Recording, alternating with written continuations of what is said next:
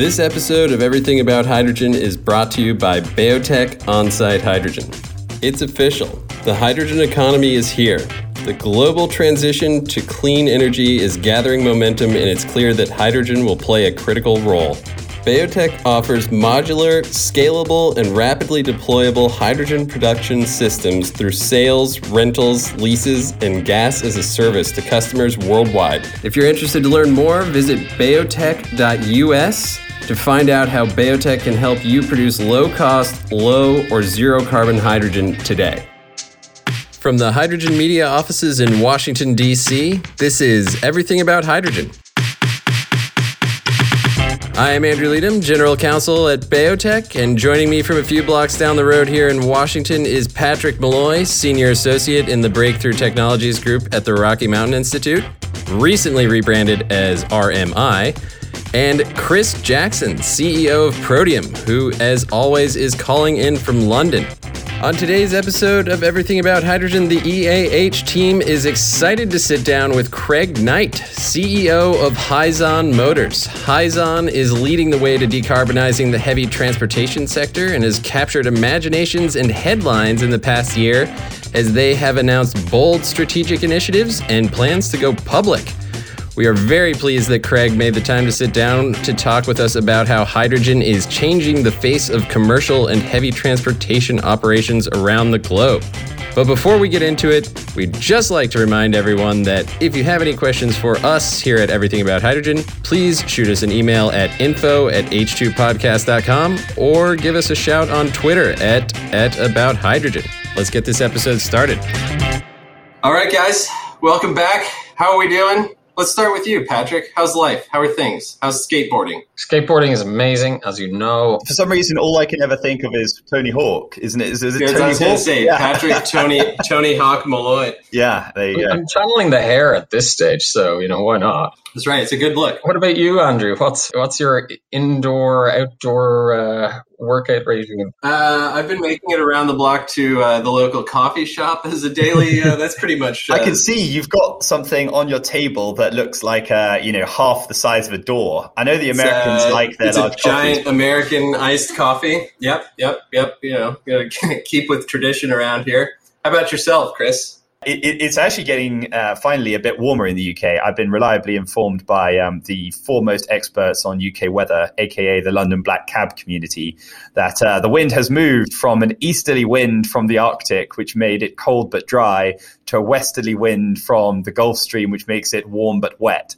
So, we're all excited about being outdoors and wet now instead of being outdoors and cold. So that's a real positive movement in the UK right now.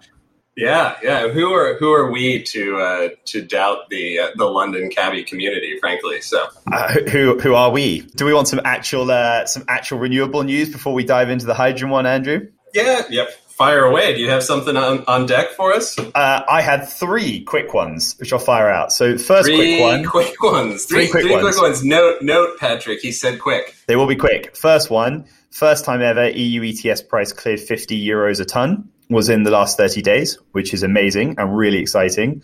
Second is Ryanair were reported in the FT saying that they want to do 15% of all fuel from sustainable aviation fuel, paying 2 to 4 times premium, which also is game-changing for aviation. And the third one was a whole group of British retailers turned around the other day and said, we are not going to buy any goods from Brazil anymore if they push ahead with their current deforestation plan. And would completely rule out supply chains. So 3 really good sustainability wins in the last month. All right, that was quick, actually. Wasn't prepared to have to respond to that. I'm entirely taken aback, really, to be honest. Those are great developments. Are there any one of them that you want to highlight as the key development amongst those 3, Chris, given our limited time? I guess the one that's quite key is if you remember the discussion we had with Sanam and the conversation around using green hydrogen from solar and actually the walkthrough on economics and how you get that to parity with coal and gas. Well, €50 a ton basically means that actually there isn't a business case for using coal or gas or natural gas for power generation in the UK if those numbers are correct. At €50 a ton and above, we're already there. And that is quite significant. And most companies, and actually most governments had forecast we weren't going to be at €50 a ton until 26, 27. So that's a really big win. Yeah, it's a top one, right? Like I'm thinking of all the models that we've seen over the years where the $50 a ton target and then the $20, $50, $100 a ton target. If we're seeing that today, that has a material impact. It's pretty substantial, all right? Agreed. Shall we move on to hydrogen talk, guys? Hydrogen trucks, I think, is the one. Hydrogen trucks, even better. We have Craig Knight from Hyzon with us today, which is an exciting get for the podcast. Patrick, want to give a little bit of background on Hyzon and why we should all be excited to have Craig with us today?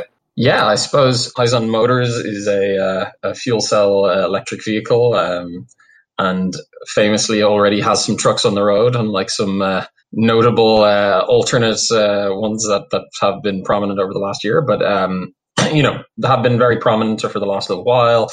Obviously, they are a business or a follow-on business to Horizon Fuel Cells. And as such, this is an interesting conversation given the kind of vertical integration of the technology into the point of end use, which is something we don't see or we haven't seen an awful lot of, but it's starting to happen across other sectors and other spaces. And yeah, they've been proactive. They've been broadening their reach and scope, and I think we'll talk to them about their plans for expansion, their financing plans, and a few other of the major interesting opportunities that they've got coming up. The other thing, of course, that is just worth flagging is, again, this is a provider of 44-ton fuel cell electric vehicles. I mean, they do other vehicle classes as well from Hyzon, but I think that's just important because there are not really a lot of people in the space as yet that have systems of that. And I think it's particularly interesting because we are seeing so much more interest at the moment in that particular weight class. I think, a lot of people have felt more comfortable about commercializing smaller scale commercial vehicles. So, the kind of light vans, up to 3.5 tons. We've seen a lot of battery electric options and quite a bit around fuel cell solutions there, but there still is not a lot of activity yet on the 44-ton beyond players like Hyzon, Nikola, and a couple of others like Brendan Norman from H2X, and even some initial sort of moves from Daimler and Volvo. So it'll be good to get them on, good to kind of understand. And they've also got a slightly different expansion model. They're working with companies like Hyringa Energy in New Zealand, and they're working with Holthaus in the Netherlands. So not just trying to do everything in-house, which actually is quite different from certainly companies like Nikola. So be interested to kind of see why they went down that route as well, I think. And I don't know, Andrew, you guys able to actually go up to their site in New York anytime soon? Because they've got, that's going to be the new big Hyzon factory, right? Is it Rochester? The new headquarters, right? Yeah, it's got the town itself has a name, which we can ask Craig. I'm not quite sure how to pronounce the name. I think it's like Hanai, something like that. But yeah, outside Rochester, upstate New York. Yeah, I always like that area. Yeah, maybe one of these days. I've not yet received an invitation. I don't know about Patrick, but hopefully one of these days, maybe we can get Craig to give us an invitation somehow during this call. It's an interesting area, upstate New York, because I obviously complete nerd and probably need a life outside of hydrogen. But the thing I like about upstate New York is the fact that as an energy place, it's fascinating for like energy and US economic history, because it's the first place in the US that made commercial sense to actually manufacture aluminium, because you had all the hydroelectric power and it was extremely low cost. And so that's why all the US aviation industry was originally in upstate New York. So there's quite like an interesting area for like economic renaissance, I guess, of industries, or the birth of new industries, even if they don't maybe keep them for, 100 years afterwards. But you're right. That was one of the nerdiest things I've heard in a long time, but that's great. I'm delighted. I don't know what aluminium is, but I'm sure if we're producing aluminum somewhere, I'm sure it must be upstate New York. Andrew, remind me, what language does the United States speak? American. Okay, well, that's fine. I can live with that. American. All right. We're there. All right. Now, guys, is it okay if we try and get Craig on the line? You guys on that note? I think we're happy. All right. Okay, let's see what we can do.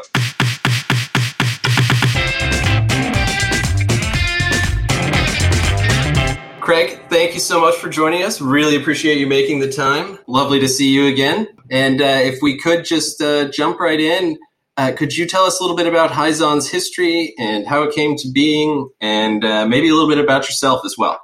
Well, thanks for having me. It's a great pleasure to be here and join the Everything About Hydrogen podcast. I have listened to quite a few of your podcasts and have enjoyed them very much. So thanks for the opportunity to be part of it. in terms of myself, my background, my involvement with hydrogen goes back to the late 90s when I was working for a chemical company looking into some clean tech type activities and doing venture investing. And hydrogen fuel cells were one of the spaces we evaluated as an area of interest to potentially look at some tangential business activities on behalf of our employer. But they chose not to pursue that area of technology. But myself and our Hyzon chairman, George Gu, actually thought the space was very interesting, and over a period of a few years established the parent company of Hyzon called Horizon Fuel Cell Technologies.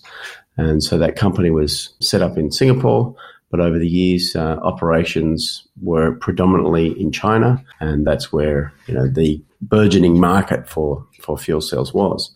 And Horizon was really set up to pursue commercialization of fuel cells because we could see it was a relatively old technology with very little commercial relevance at the time.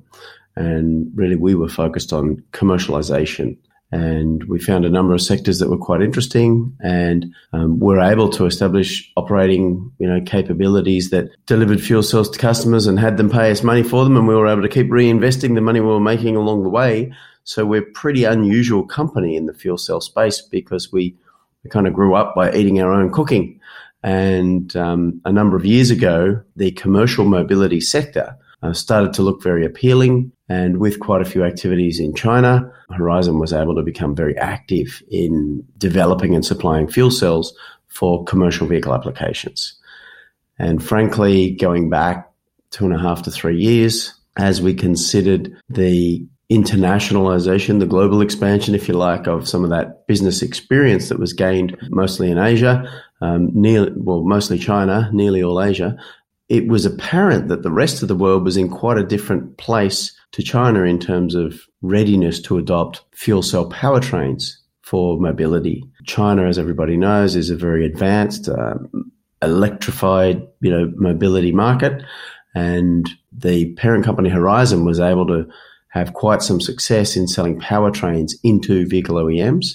And frankly, internationally, major vehicle OEMs were not really ready to embark on, fuel cell adoption for, the bulk of their vehicles.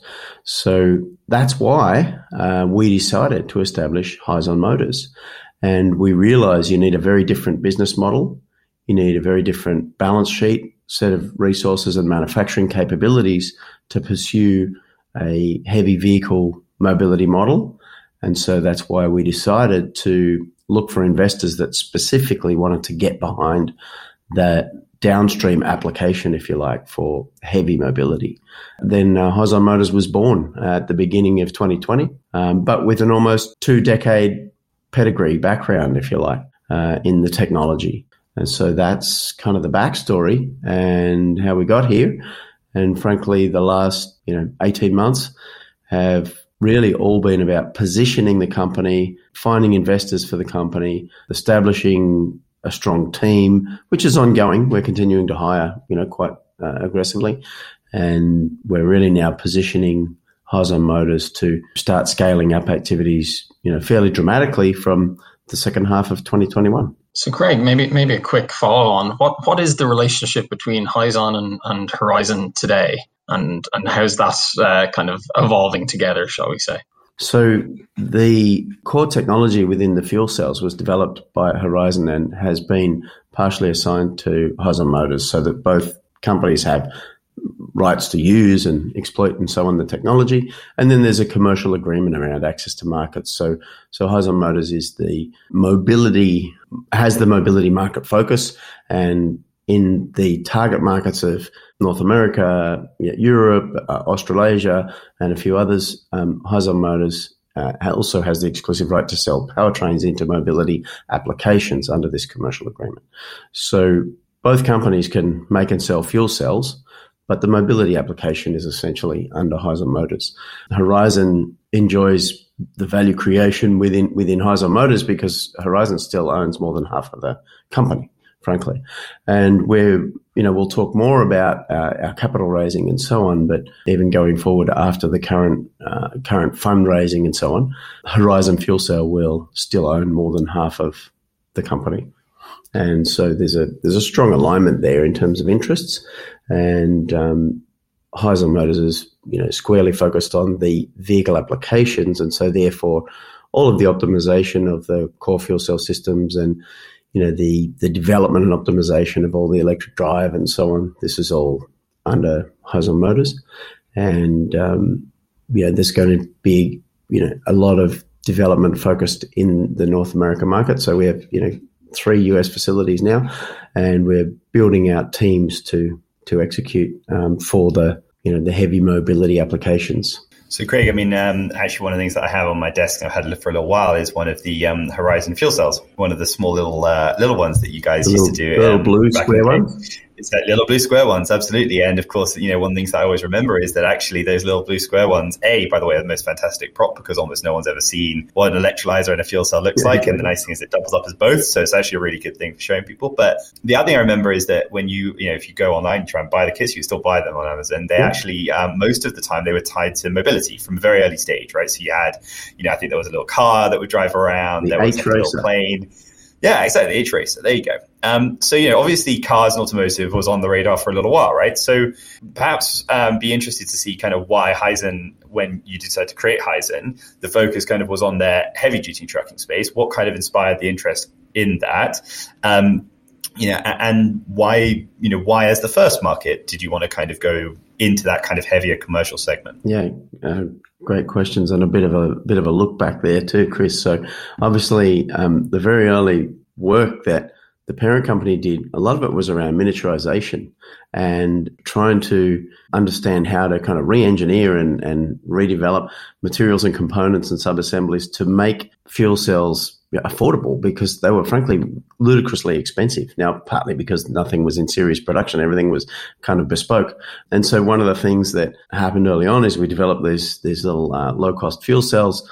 And frankly, it was an investor who said to us, why don't you sell those things that you're using to demonstrate that the fuel cell works? Because we just basically used a dismantled toy car to prove that the fuel cell was doing something, because you can't see the power coming out of a fuel cell. So, one of the engineers bought a $5 toy car and pulled out the battery and put the fuel cell into it and showed that it made the energy to drive the car around in a meeting for an investor. And it was the investor's idea that said, well, that's kind of your first commercial product there. This is going back, a long time, obviously. And so, that kind of bore out the H-Racer product, which incidentally ended up on the cover of Time magazine in 2006. So Horizon Fuel Cell was featured as an innovator in, of all things, transport, in the automotive sector, which we thought was quite funny because we were just trying to demonstrate the core kind of fuel cell technology. But because it was embodied within this little tiny car, it was a transport innovation. But it's that power of visuals, isn't it? How important it is to see it. I remember going to Hanover Mess 4 or 5 years ago and seeing someone had a bus. Developer had like a big, made up kind of little town, and they had a hydrogen bus and a little electrolyzer, and it was a tiny little gimmick, but everyone was like, yep, I get it. Yeah, that's right. The value of see and touch and feel is staggering. So, obviously Horizon sold a lot of those little H-Racers and all those other various products over the years, but they are very educational, informative, and so on. And we see them used all around the world by everybody, naturally, right? So they're still out there. So a very long-lived product. And as George always jokingly says, he says if anyone wants to know the best-selling fuel cell car, it's the H-Racer. Best-selling fuel cell car. That's quite a sold in the hundreds of thousands,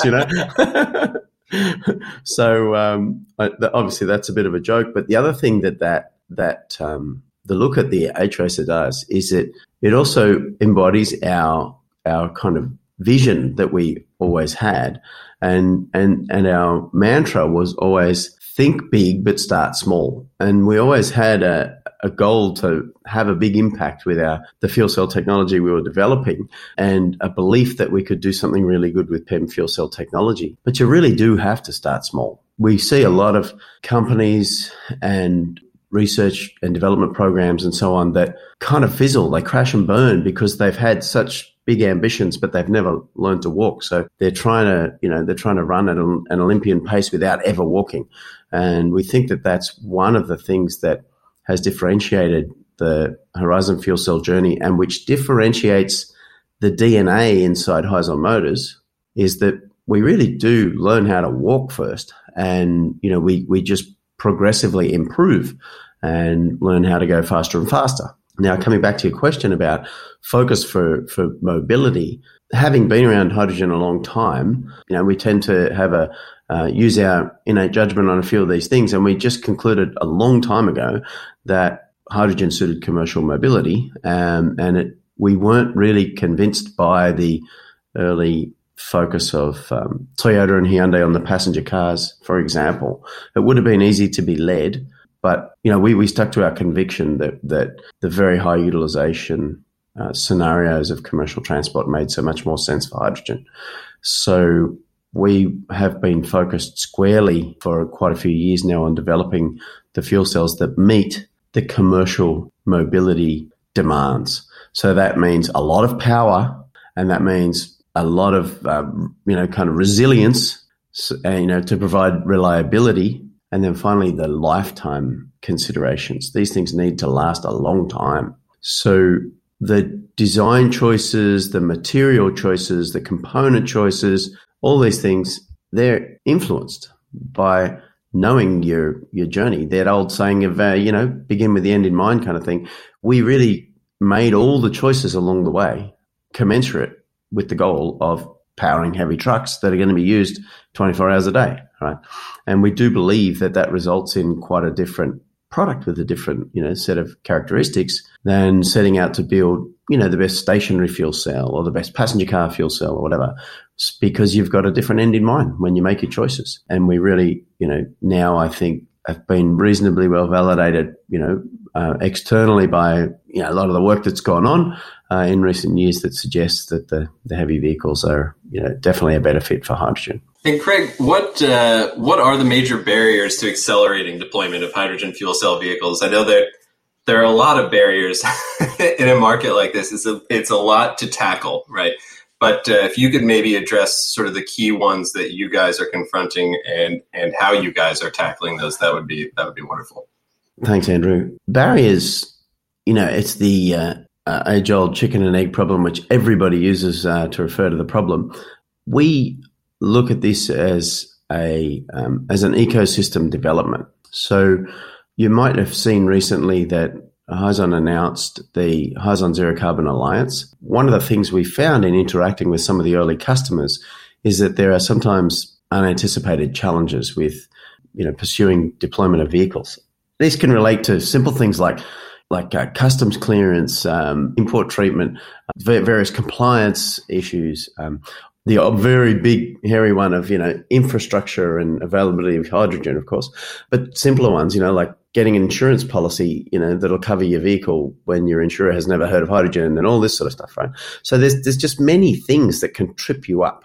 And so the idea of the Hyzon Zero Carbon Alliance is to have parties get involved and support the principles of identifying and resourcing and scoping basically projects, because this is not just supplying a vehicle. You have a project every time you want to deploy, because hydrogen availability and all those other things I mentioned are kind of different everywhere you go. So when we do a project in Sydney, Australia versus doing a project in San Diego in California, they're very different factors, right? And so you need to be able to pull on third parties who have particular expertise and capability in certain spaces that enable you to help the customer have a viable working fleet solution, which requires an ecosystem. So in our view, the effective way to make a lot of this fleet uptake happen is to make it easy for the customers by providing kind of a semi-autonomous ecosystem around the fleet deployment. So we can take financing partners and insurance partners and hydrogen production partners and all that sort of thing into discussions that can result in a process for a customer that it makes it a bit easier for them to get started. So, obviously infrastructure is a big constraint. And, we're really happy to see some of the advances in Europe, for example, but in many parts of the world, we really have to bring this project capability around an ecosystem to the customers so that they can make this choice. Yeah, Craig, just to maybe follow on that, we've seen quite a few, and in some cases very large, hydrogen production project announcements everywhere from Saudi Arabia to Australia, right? So you've got this kind of build out on production capacity, but when you think about these projects, does that influence the kind of target market areas or where you guys are thinking about rolling out or deploying, or is it very much kind of back to that fundamental project approach that you just kind of laid out? Obviously, any kind of substantial project, Patrick, on hydrogen that delivers a attractive, cost on the molecule is very interesting to us. And the saying we always use is, the localizing force of hydrogen is extremely strong. So if you have an attractive cost of production of hydrogen in a certain location, take Saudi Arabia, your example there. Obviously, that got us very interested in Saudi Arabia when they're talking about very large scale green hydrogen production, resulted in a bunch of conversations with a few third parties. And you may or may not have seen a recent announcement as well, where we are working with NEOM, the new, zero emission city, to specify, scope, and deliver, vehicles even for their build out project for the zero emission city, because, their carbon footprint includes how they build the city, right?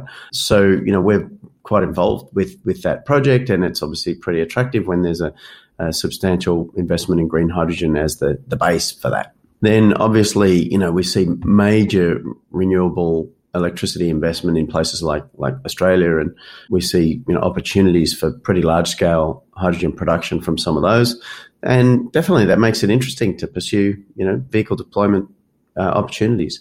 But we're also big believers in local hydrogen production close to the point of consumption, using some of these distributed means of production. And recently, we've talked a bit about waste to hydrogen, and waste is everywhere. As one of the partners in waste processing says, he likes to say, anywhere there are people, animals, or plants, we have feedstock. And if you think about that, that's kind of makes sense, right? So with all these waste-based processes, you can get to hydrogen reasonably cost effectively, and you can do it close to the point of consumption quite often, because where you have waste is where you also have demand for vehicles. Population bases and that sort of thing, and farming and agricultural processing bases. This results in a demand for the vehicles too. So we're big believers in local hydrogen hubs that provide hydrogen close to the point of consumption for that hydrogen, and also we do have an eye towards large green hydrogen production plans, because to us that's an enabler. Because frankly, in commercial vehicles, the whole of life costs, the total cost of ownership, the whole of life total cost of ownership, fuel is a bigger chunk than anything. The only thing that costs more to run a vehicle is a human. So it's only the driver that costs more than fuel over the life of the vehicle. And fuel costs more than the capital for the equipment in a typical commercial vehicle total cost of ownership. So fuel swings TCO considerations. So the price of the fuel is super, super important for the viability of fleet substitution. So Craig, I'm going to just dive in here because I think these are some questions that everyone always wants to ask. And as we've got you on the call, I'm going to ask them. So you're absolutely right in terms of total cost of ownership stack, but maybe we go through a few other questions too. So, for commercial vehicles, it'd be interesting to get a sense from Hyzon what you're looking at in terms of a kind of vehicle lifetime. And if you're even comfortable talking about things like a stack lifetime. Because if you look at Hyundai, for example, their stacks are meant to be 5,000 to 6,000 hours, I think, from the Nexo. And I think most of their commercial vehicles are using the same stacks. If you look at the Ballard ones, again, it's somewhere between 20 and 32,000 hours for the buses. But again, it's a slightly different use case. So be interested to kind of hear on the sort of stack and lifetime side, and maybe then the other piece, efficiency, because that's obviously a debate that comes up continuously, is what is the efficiency of the vehicles? And if you're just looking at price parity, actually that misses a huge piece of the story, which is, maybe I'm slightly more expensive than diesel on a fuel by fuel basis, but if I'm double or 30-40% more efficient, actually it's not quite the same thing. So if you could maybe talk about those two pieces. Yeah, cost structure is always obviously a big part of the discussion, because at the end of the day, if we're going to create this tipping point around going to zero emission, we've got to do it with economics. There are early adopters out there who will pay more for their place in the queue, to be one of the first users of the technology and an early learner around it and build their model, like give themselves time to build their models around it and all the rest of it. But for the broader adoption, really the economics have to be attractive, So we are very focused on that whole of life cost that is competitive with diesel, as you mentioned, Chris. And frankly, that related question around the fuel cell and how long it's going to last and all the rest of it, this is a significant factor in the total cost of ownership, because if you're having to replace the fuel cells after a couple of years of operation, 2-3 years of operation, this is a significant cost in your, say, 5 to 7 year life of a vehicle. So a really heavily utilized vehicle, usually it'll be 5 to 7 years with the first owner. And a lot of the vehicles have like a second life where they get sold to a second tier operator, for example. So in the case of diesel, usually that's a major engine rebuild at the end of that first life. So what we're trying to do is emulate the diesel vehicle use case as close as possible. In our case, we've designed these fuel cells for these heavy-duty applications, and we expect, the fuel cells we're deploying now, we expect a 15 to 20,000 hour lifetime out of them, and we believe that in the next couple of years that this becomes a 25 to 30,000 hour expectation. But definitely it is a different approach to go after, as I said before, designing and building a fuel cell for the high utilization heavy mobility versus designing and building a fuel cell for a passenger car application. And you have a different means of making that viable. You make it such large volume in the passenger cars, as Toyota have stated publicly, we just change them out. They're cheap enough that we can do it. We've obviously come from the other approach where you do everything you can to make it live as long as possible, that you don't have to change them. Now, the nice thing about fuel cells, obviously, and as some of the industry participants like Ballard you mentioned, they've explained to people about this idea that a fuel cell is a cradle-to-cradle technology, right? You can recapture the platinum, you can recycle all the materials in there. You don't get to a situation where you have a substantial waste issue. And that waste is not only in terms of disposal, but it's also in terms of loss of value. So with a fuel cell, you obviously have this opportunity of refurbishing, reusing. And so you've got a cradle to cradle technology. And we think that that's highly valuable over time, because if you think about it, then what you've got is an engine asset, if you like, in the vehicle in the form of the fuel cell, which is a bit like an aircraft engine. You can take it out, put a different one in, and the vehicle is back to being a new vehicle, like a recertified plane engine, right? And then the engine is refurbished and put into another vehicle. So, when you go and buy an aircraft, you often don't buy the engines. You just lease them from one of the big engine companies, and they replace them so that you've always got a certified engine on the wing, right? So we believe that the value in that is the fact that the depreciation you need to charge through the life of that, fuel cell in operation is essentially the value of the refurbishment of the fuel cell. It's not the value of the build from the ground for the fuel cell, because you are able to refurbish a fuel cell in, for example, a leased truck that's running, doing more than 1 million kilometers, for example, if you need to replace it. So it really creates an interesting opportunity to have models that maximize the benefit of the nature of fuel cells, which can be, very much reused. And we think that some of those things are an enabler of attractive economics, because you don't have to buy a whole new fuel cell from the ground up if you need to refurbish a fuel cell for a next life on a vehicle, for example. All right. So, Craig, the obvious question that, I think we could have probably asked at the beginning, but then we would have got carried away with, is obviously the announcement that you guys are going to do a listing through a SPAC merger with Decarbonization Plus Acquisition Corp. Maybe you can talk to us a little bit about why you decided to go down this particular route of financing, and I guess kind of almost very much a linked question, how that listing approach through acquisition merger with a SPAC sort of aligns with the growth strategy you have for the business. Sure. Obviously, Chris, as you say, is, kind of the elephant in the room with a lot of conversations we have these days. And no problem at all to talk about the elephant. Having come up with our concept on commercial vehicles, we had to think about the best way to resource and fund that. And we looked at private, placement, selling part of the company to investors. We did bring in a little bit of money as an A round in the beginning while we thought about the medium term plan, if you like, and then looked at what was the next, the best option, the next step. And after getting some advice from some banks and different parties, we chose the SPAC route because in 2020 there were quite a few high quality SPAC sponsors out there who were actively looking for operating businesses in the market, and especially on clean technology or EV applications or whatever. This was a space that was pretty hot, and there's been plenty written about it. There was a bit of irrationality floating around amongst some of it, I think. But anyway, I think that Hyzon was able to strike a chord with some of the investors and SPAC sponsors because we were bringing to market a well-proven capability, and it wasn't just like, for example, a new idea that was hatched on the basis of someone, thinking that the study they just read about hydrogen was interesting and they wanted to get in the market. We were trying to leverage almost 20 years of work and technology development into an application. And so that struck a chord with some people, and we had quite a bit of interest from some SPAC sponsors, and we entertained several. We chose one that we thought was a good fit, and we signed an agreement in first half of February to do this merger.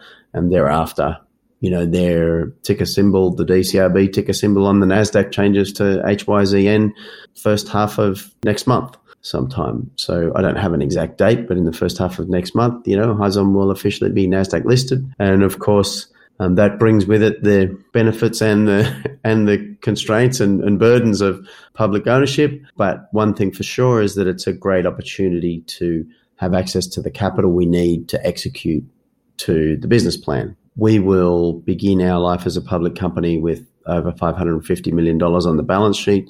And so we have plans to build out facilities and hire teams and so on that will put some of that to good use. But frankly, that's a reasonable amount of capital for our plan, and we have, ambitions that will see us getting to cash flow, positive position within a few years, and then, within about 4 years, and we expect that we will be, able to generate revenues somewhere close to $1 billion here within the next 3 to 4 years, with quite a bit of tailwind behind us as an early adopter into a market that is going to, we think, enthusiastically embrace solutions that work well, and that's our goal. And Craig, before we let you go, building off of the subject of growth, you guys have made some pretty widely publicized announcements around new facilities in Chicago and New York, if I'm not mistaken. Could you talk a little bit about both of those announcements and what you guys are building in those cases?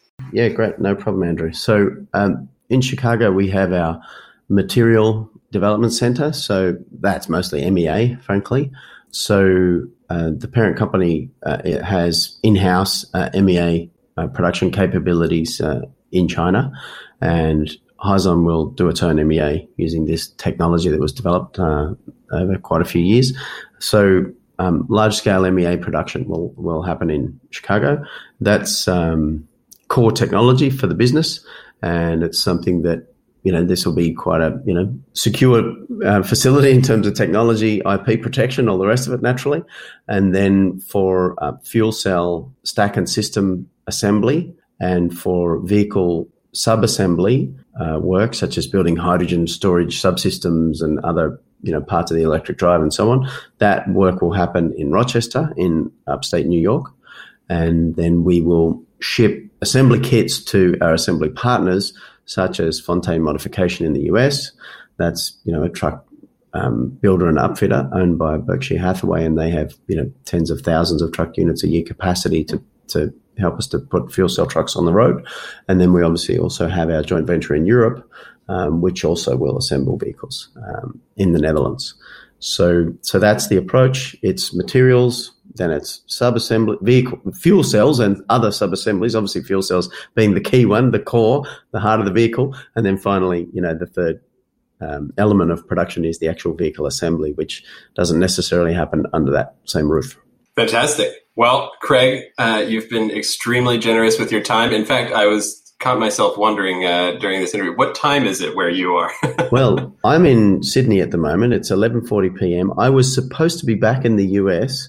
I've had a few little hiccups on my visa, and I'm sitting here waiting for my passport to return so that I can get back over to Rochester. I was going to say, Craig, are you going to be even able to get back into Australia once you leave? I mean, it seems like it's harder to get into Australia now than even music festivals or exclusive nightclubs. I mean, getting into Australia is very once you leave, are you going to come back? I say to people, arriving in Australia during COVID is like winding the clock back a couple hundred years, because you arrive on your passage, you get out and you get thrown into solitary confinement. So that was not a real life experience that I recommend.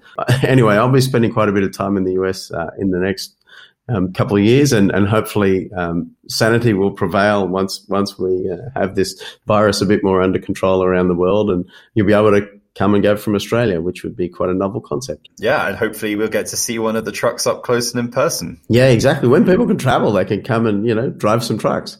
That's actually on that point. That was why we did that virtual drive day a little while ago, because we had started hosting customers virtually like that, with a couple of GoPro cameras and whatever. And we were getting strong feedback from the customers that it was actually quite a good experience. So, we're certainly no Disney or no, Hollywood producer.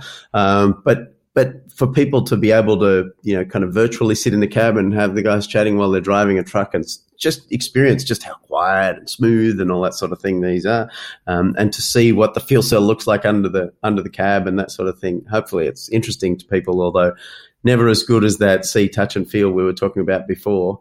Nice to do when we can travel again. Excellent. Well, thank you so much, Craig. Really appreciate it. And great pleasure to be here. Really a lot of fun. Thanks for having me. Pleasure to have you. This episode is brought to you by BayoTech On-Site Hydrogen. We all know the transportation sector is facing increased pressure to transition to zero-emission solutions. And to borrow a phrase from our dear friend Patrick Malloy, this is the thing. Hydrogen provides a clear pathway to decarbonization. BayoTech offers its customers turnkey solutions for hydrogen supply that enable vehicle manufacturers, transit agencies, fleet operators, and logistics organizations worldwide to adapt to climate regulations and produce hydrogen for fuel cell electric vehicles at prices that compete directly with diesel. To learn more about how BayoTech can help you produce low-cost, low or zero-carbon hydrogen, visit bayotech.us today. All right, so Patrick has deemed to leave us hopefully temporarily, Chris. It seems he may rejoin us here in a bit, but let's do a few minutes before he comes back and interrupts our clear trains of thought. He's probably talking to the UN or someone. That's right. He's just solving problems somewhere. Us lowly mortals. Yeah, exactly. That's right. Well, what were your big takeaways? I know it's always great to see Craig. Always nice to chat with him. It's always a fun conversation. But what were the key takeaways from this conversation? Look, I mean, there's a couple of things that I think are interesting. I mean, one is Patrick, I'm sure we'll talk about this too, but it is the vertical integration story that is interesting, right? This is a fuel cell manufacturer that's basically decided if we really want to move the market and we want to be able to guarantee that there is a product that customers really want, and that our product is a core component of, we need to be actually involved further down or maybe even further up. I'm not sure the correct terminology within the value chain itself. So that is quite interesting. You haven't really seen so many others do that. So if I was thinking about Plug have typically partnered with people rather than lead it themselves. So, so Plug Power worked with Universal Hydrogen to be on the aviation side. And then they partnered, with Lightning Systems on the automotive as one of several.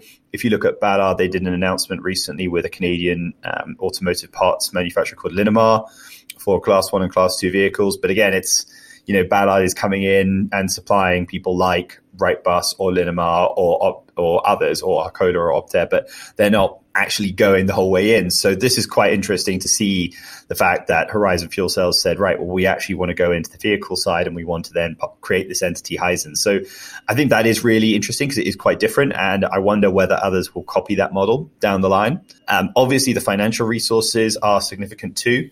It is different game from Nikola. right? I mean, if you think about that, and I think we can't avoid talking about that, it was another SPAC listing for a hydrogen heavy goods vehicle, but the history, as Craig points out, is completely different. Horizon is a company that has operated for 2 decades. It has clear experience in fuel cell technology, and actually I think that counts for quite a lot. And it was interesting, maybe we should have spent more time on it to sort of see where the IP distinguishes around what is the Horizon IP versus what's the Hyzon IP. And I'm sure when the prospectus documents after the IPO and the listing come out, there'll be more meat for us to dig into there. But people had big questions around that part of the Nikola proposition. What actually was the core underlying technology? And Hyzon, I think, has that. I think even Fraunhofer certified their fuel cell. That sounds right. They're also notably, there's a difference in chairman and CEO management and personality styles. And to be honest with you, from the technical side, I don't want to dive into the details of the Nikola situation, but a lot of what's going on is SEC related and very directly related to how Trevor Milton managed that company, right? So, and how he acted publicly. So, as we can see just from talking to Craig, not just paying attention to Hyzon, it's a very different style, right? And, we get that's maybe neither here nor there in terms of what our podcast needs to address, but that's a huge part of it, actually. No, and actually there are other things within that we probably didn't touch on that would have been interesting to talk about. So, the fact that Total is an investor is quite interesting. There are a number of large multinational companies that they've spoken publicly about working with. They have this kind of partnership type model when they go into markets, which is also quite interesting. So, they have this model where in New Zealand, they're working with Haringa Energy.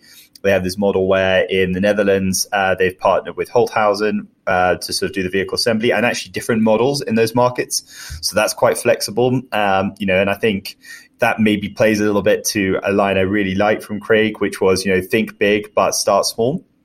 And so they're not trying to be all things to all people immediately, but they are trying to work their way through it. And indeed, if you look at the way the Hyzon guys have actually approached coming to market, it is looking at existing chassis initially and retrofits. So the 44 tons that they're doing at the moment in the Netherlands are retrofits of existing chassis with the Hyzon fuel cell integration so that you can come to market quickly with a proposition. And then using that and that track record to build up to building a dedicated platform. So I think that's all really, really positive.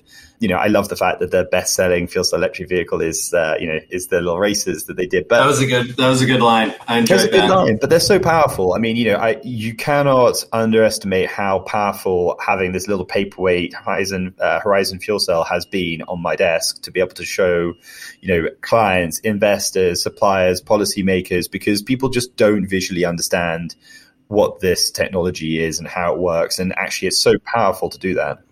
Is that the unit you used to do your demonstration video that I think you posted a little while ago? Yeah, my YouTube 1011. Yeah, with Protean, where I'm outside. And it's amazing because it comes with a little solar panel and a little fan, so you can run the whole thing through. And it just makes the whole thing real, right? And I think I think that sort of stuff is really important.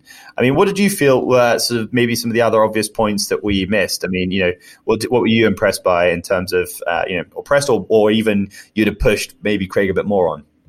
No. I mean, look, I thought the question around addressing the rollout challenges, typically we get the answer chicken or the egg, which is he did talk on that. He did talk about that. He did touch on that. And that's that's the infrastructure challenge issue. And that's something we talk about all the time. And it's hugely important, super interesting. I thought it was fascinating and I think also really pertinent that he went to that Carbon Zero Alliance, I believe is what it's called, where he's talking about, look, when you're rolling out in different markets, it's not just a matter of infrastructure. There's all sorts of regulatory and market customer challenges that you confront that people don't really think about. They're obvious when you mention them.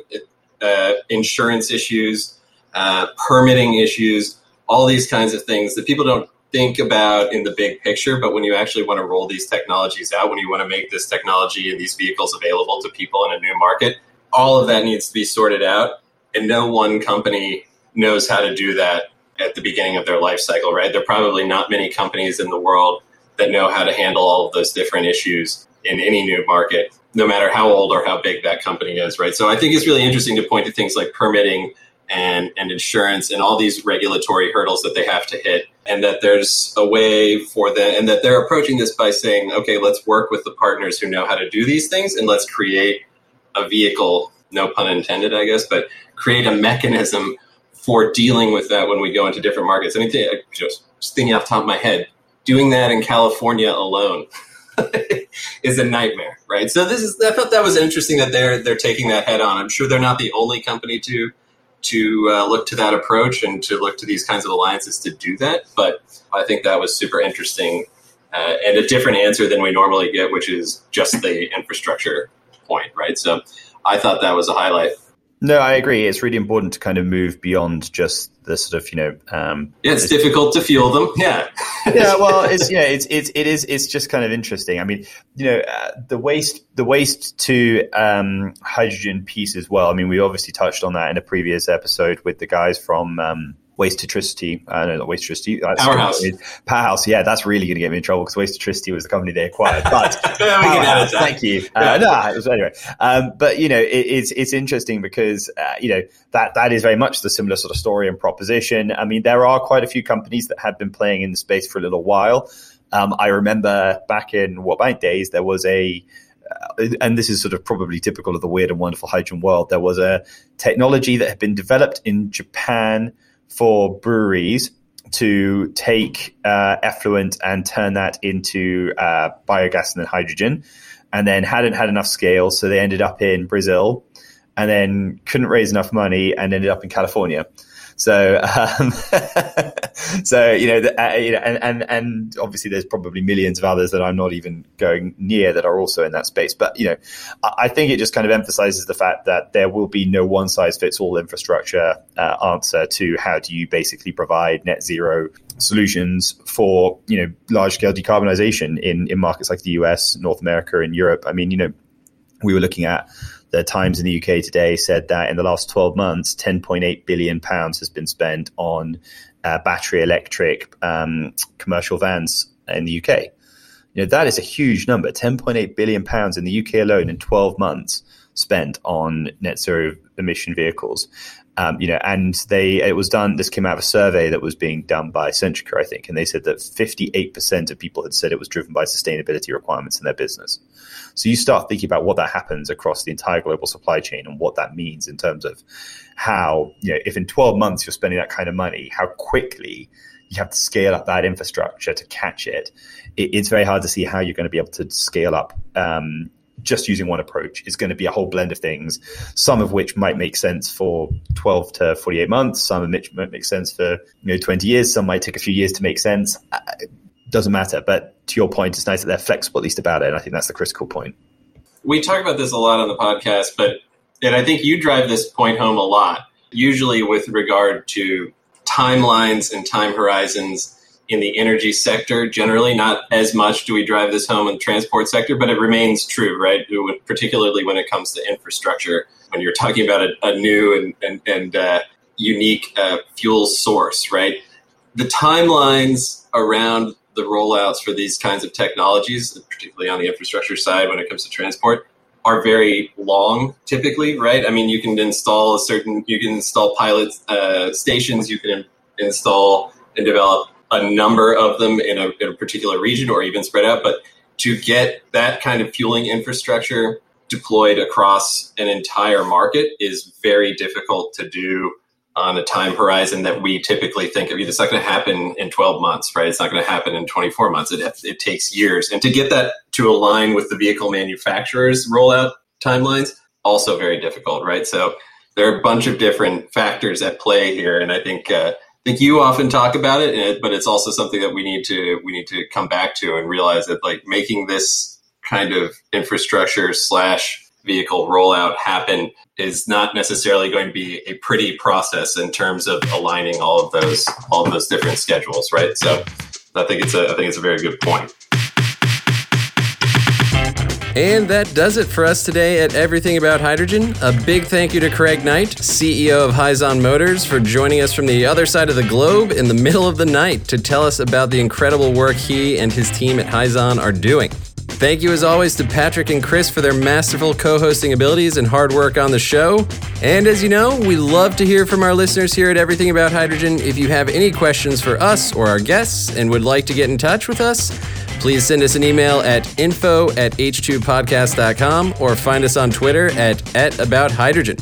Lastly, if you enjoy the show, please leave us a 5-star review on Apple Podcasts, Spotify, or wherever you get your podcast content. It really does help us promote the show and reach a larger audience.